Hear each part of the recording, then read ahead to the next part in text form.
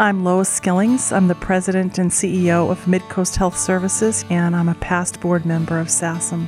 If you know more than 4 women, you know somebody who's been impacted by sexual violence. Not to be cavalier, but really, when 1 in 4 women are impacted by, and I know men are as well, but if you just looked at the statistic for women are impacted by sexual assault or violence, then the phrase that I've been using my whole career is that that's imprinted on the DNA of every woman in our culture, that this is a risk and it's also an experience for so many. And so that impacts our sisters, our cousins, our friends, our neighbors, our aunts, and it impacts every member of the community.